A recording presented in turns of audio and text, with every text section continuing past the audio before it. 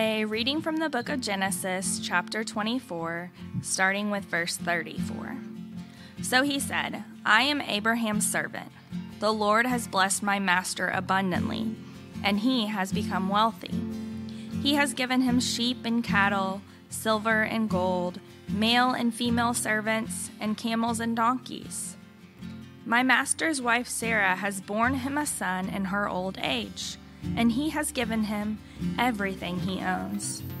And my master made me swear an oath and said, You must not get a wife for my son from the daughters of the Canaanites, in whose land I live, but go to my father's family and to my own clan and get a wife for my son. When I came to the spring today, I said, Lord, God of my master Abraham, if you will, please grant success to the journey on which I have come. See, I am standing beside this spring. If a young woman comes out to draw water, and I say to her, Please let me drink a little water from your jar, and if she says to me, Drink, and I'll draw water for your camels too, let her be the one the Lord has chosen for my master's son. Before I finished praying in my heart, Rebekah came out with her jar on her shoulder. She went down to the spring and drew water, and I said to her, Please give me a drink. She quickly lowered her jar from her shoulder and said, Drink, and I'll water your camels too. So I drank, and she watered the camels also.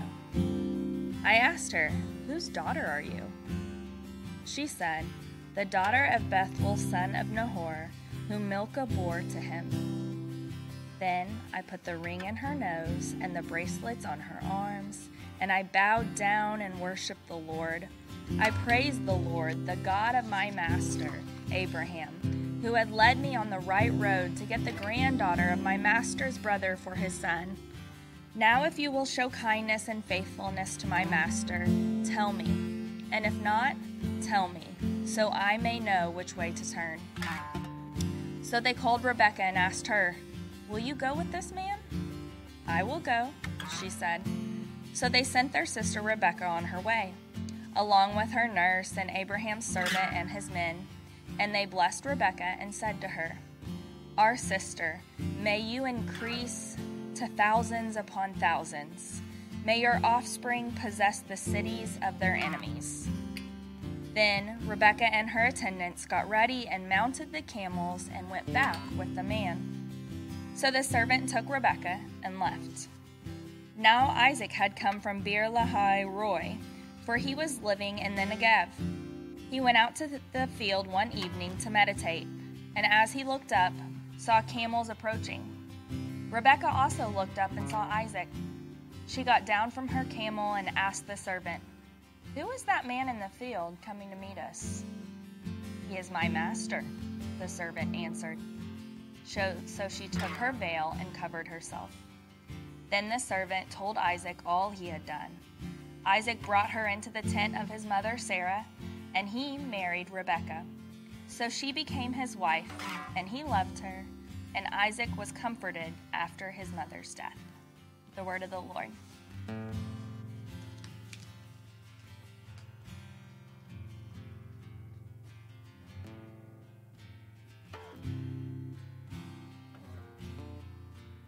A reading from Paul's letter to the Romans, chapter 7, starting with verse 15.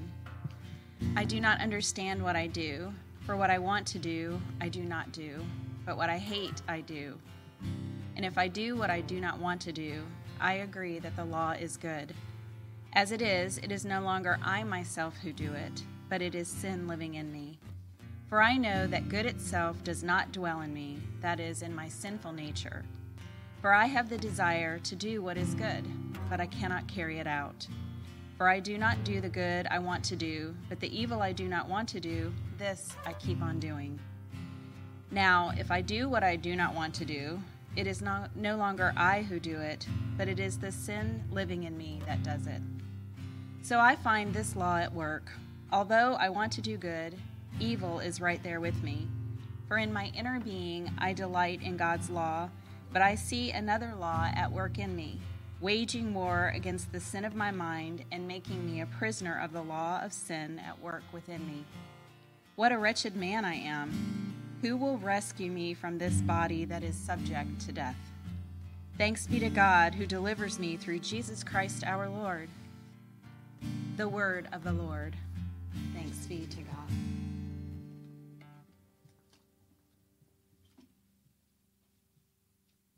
Reading from the Holy Gospel according to St. Matthew. Glory to you, Lord Christ. To what can I compare this generation? They are like children sitting in the marketplaces and calling out to others, "We played the pipe for you, and you did not dance. We sang a dirge, and you did not mourn." For John came neither eating nor drinking, and they say, "He has a demon." The Son of Man came eating and drinking, and they say, "Here is a glutton and a drunkard, a friend of tax collectors and sinners." But wisdom is proved right by her deeds. At that time, Jesus said, "I praise you, Father, Lord of heaven and earth, because you have hidden these things from the wise and learned and revealed them to the little children. Yes, Father, for this is what you were pleased to do. All things have been committed to me by my Father. No one knows the Son except the Father, and no one knows the Father except the Son, and those whom the Son chooses to reveal him. Come to me, all you who are weary and burdened, and I will give you rest. Take my yoke upon you and learn from me, for I am gentle and humble in heart, and you will find rest for your souls. For my yoke is easy and my burden is light." The gospel of the Lord. Praise to you, Lord Christ.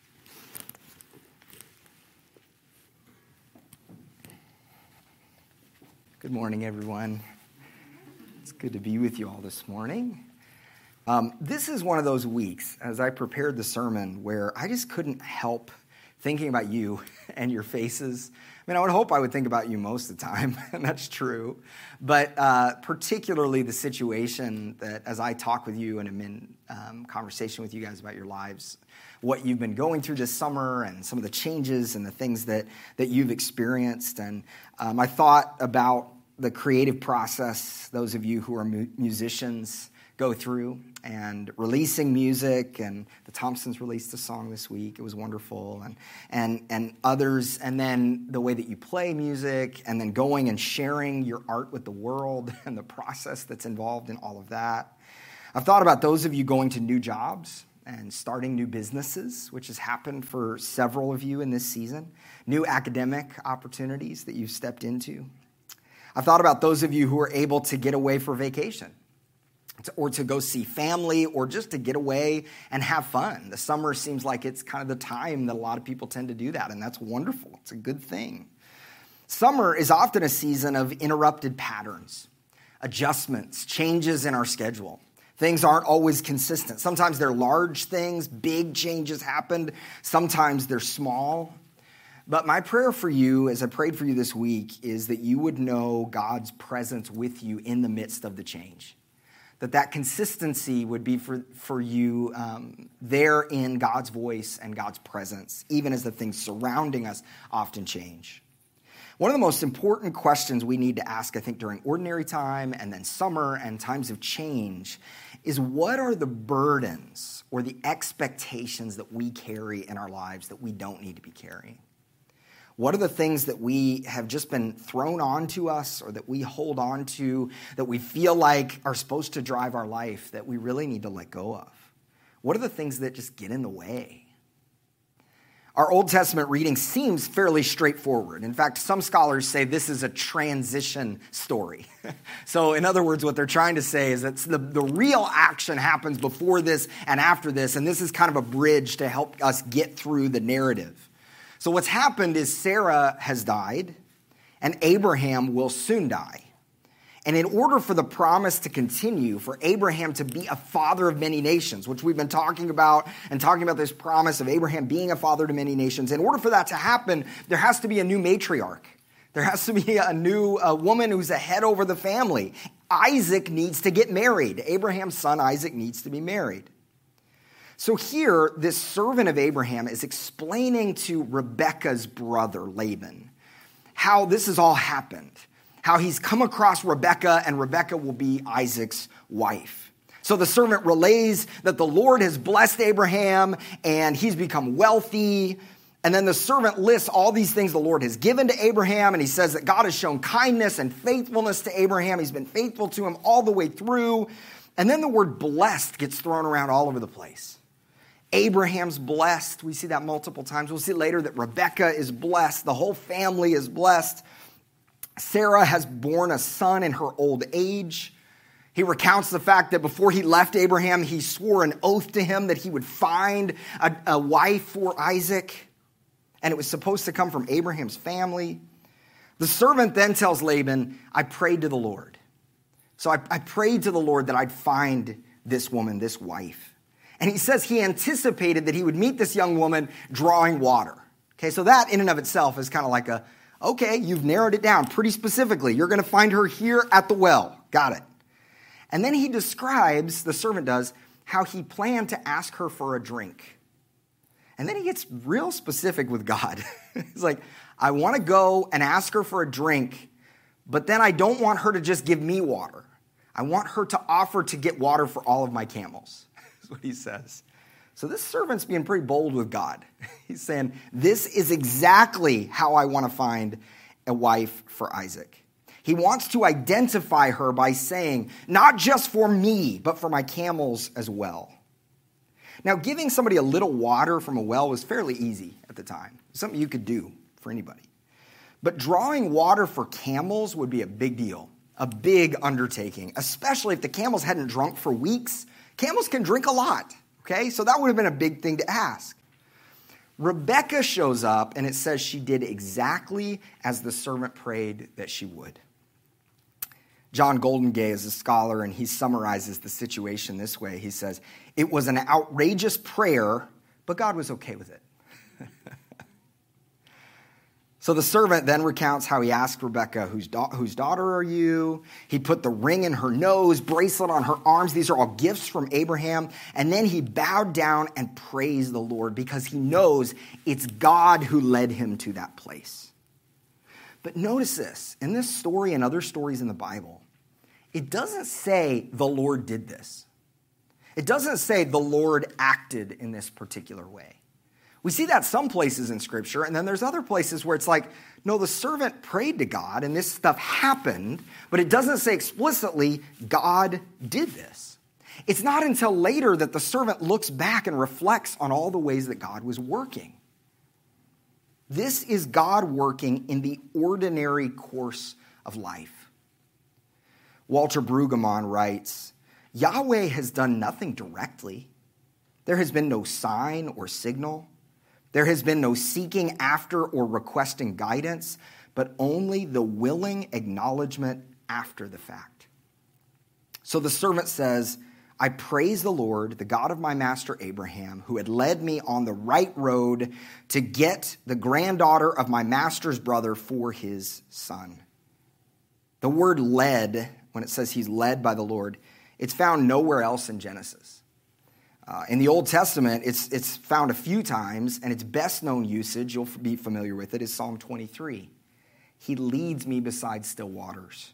He restores my soul. And then it says, he leads me in the paths of righteousness for his name's sake.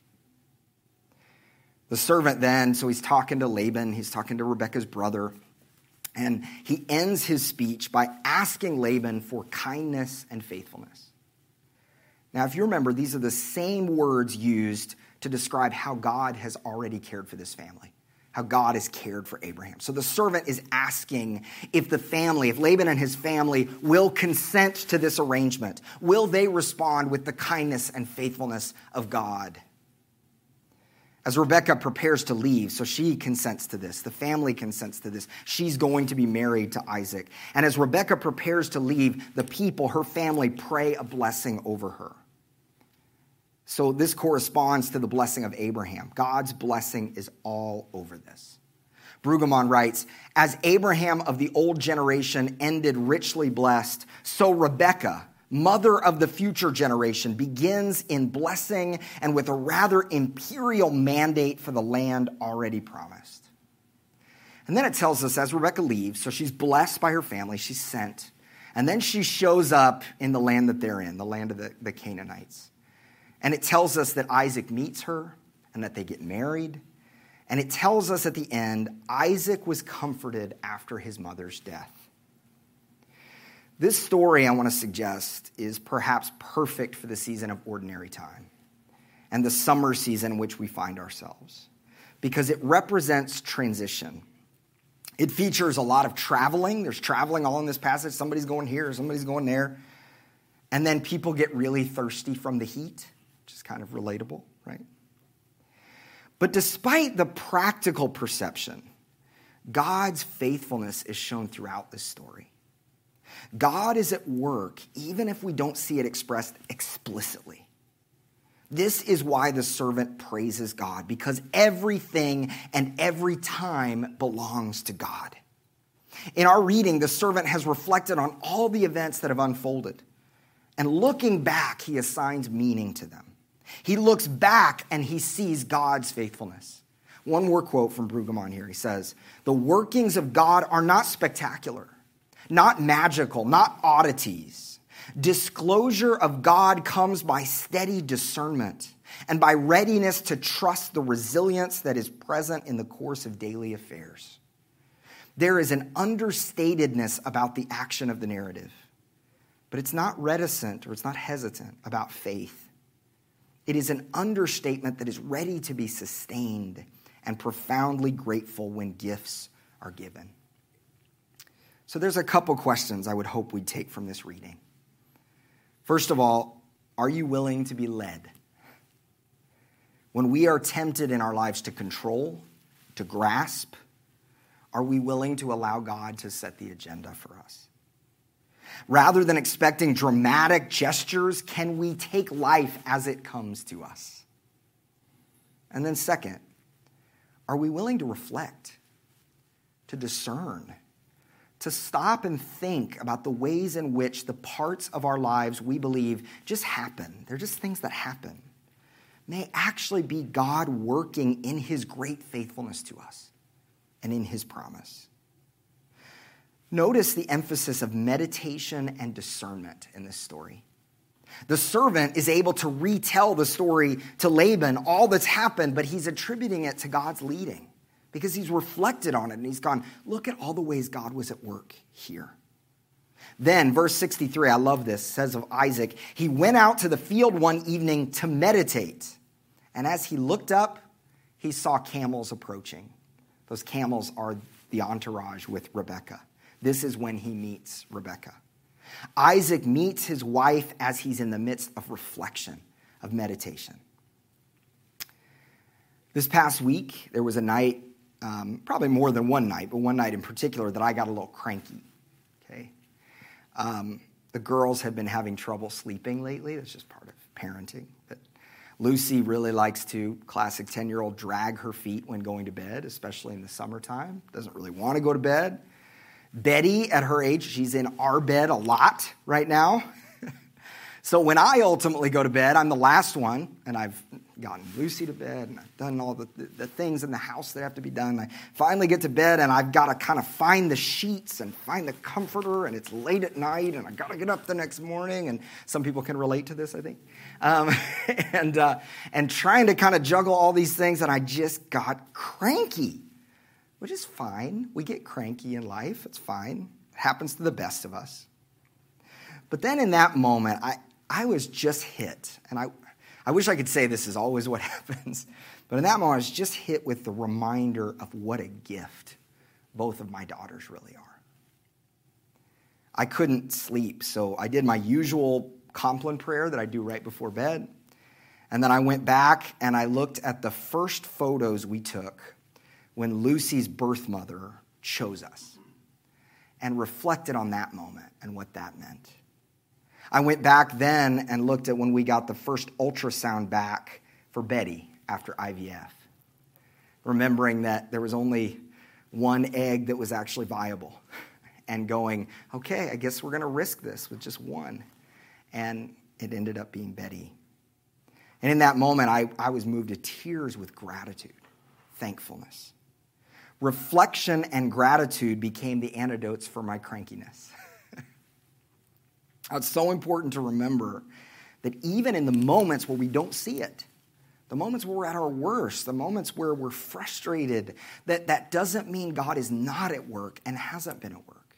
That's why reflection is so important and gratitude is so important, to stop and remember the ways that God has been faithful to us. This is what Jesus reminds John's disciples of when they come to visit him in prison. Or excuse me, when they come to visit Jesus from John, who's in prison. They ask Jesus on behalf of John, are you the one who's to come, or should we expect somebody else? Jesus then goes in this whole thing that, without context, doesn't really make sense to us, because he starts talking about a spoiled generation and about like funerals and about parties and all this stuff, and it doesn't really make sense. So what he's saying is, he says, this generation, this group of people around us, are like spoiled children, and they're crying out for us to dance and for us to mourn. He's acknowledging that the people of that generation have largely rejected Jesus and John. They've just shut them down and rejected them. So he says they piped. So like they were at a wedding celebrating, they piped. But John wouldn't dance for them. They wailed like they were having a funeral. They cried. But Jesus refused to mourn with them. Both John and Jesus have been rejected by the generation, even if their rejection doesn't make sense. Jesus points out the differences between his ministry and John's ministry. So John the Baptist was preaching more focused on judgment. That was John the Baptist's mission.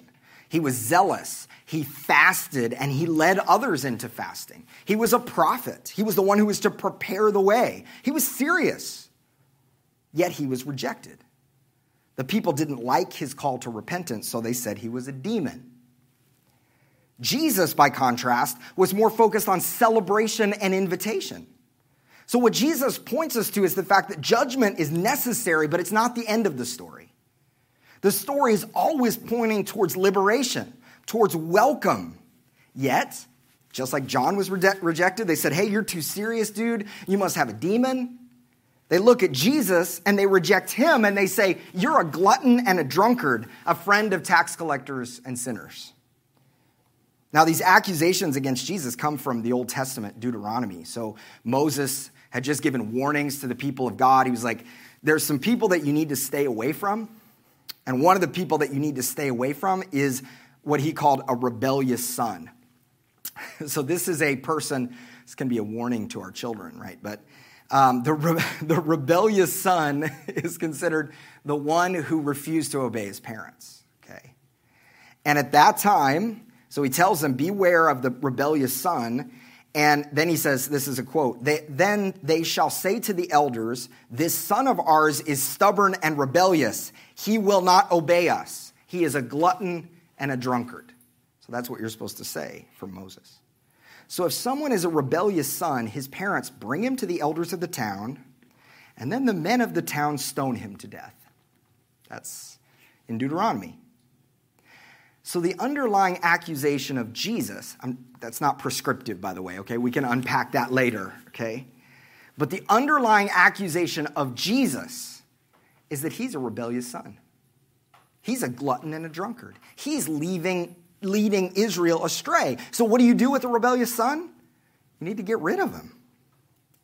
So for the people, if you're too zealous and calling people to repent like John, you're a demon. If you're too loving and merciful to those on the underside of power like Jesus, you're a rebellious son who needs to be stoned. Both of these are capital offenses. What they're basically saying is we need to get rid of these guys, Jesus and John. The world reacts violently to John and to Jesus. So Jesus says they're like these kids that sit in the marketplace and they think John has a demon and Jesus is immoral. Yet, Jesus says, wisdom is known by its actions. Jesus says that the kingdom of God is such that the Father has hidden it from those who have power in this world, and he's revealed it to the little ones. Stanley Hauerwas writes, only by becoming like children Only by being humbled like a child will we recognize those greatest in heaven. Intelligence and wisdom are often names for the power and violence employed to sustain our illusions of superiority. The wise and learned people believed they were better positioned to know God's character. But the truth is, only Jesus knows what God is like. Jesus begins to speak of himself in the language of this character from the Old Testament, wisdom. In the Old Testament, there's this character, wisdom, that shows up that's personified in Proverbs specifically, but it's kind of, sometimes it's Lady Wisdom. It's this person who embodies wisdom. Jesus begins to speak of himself like that person. And wisdom was with God from the very beginning, from the foundations of the world. So he speaks of himself that way.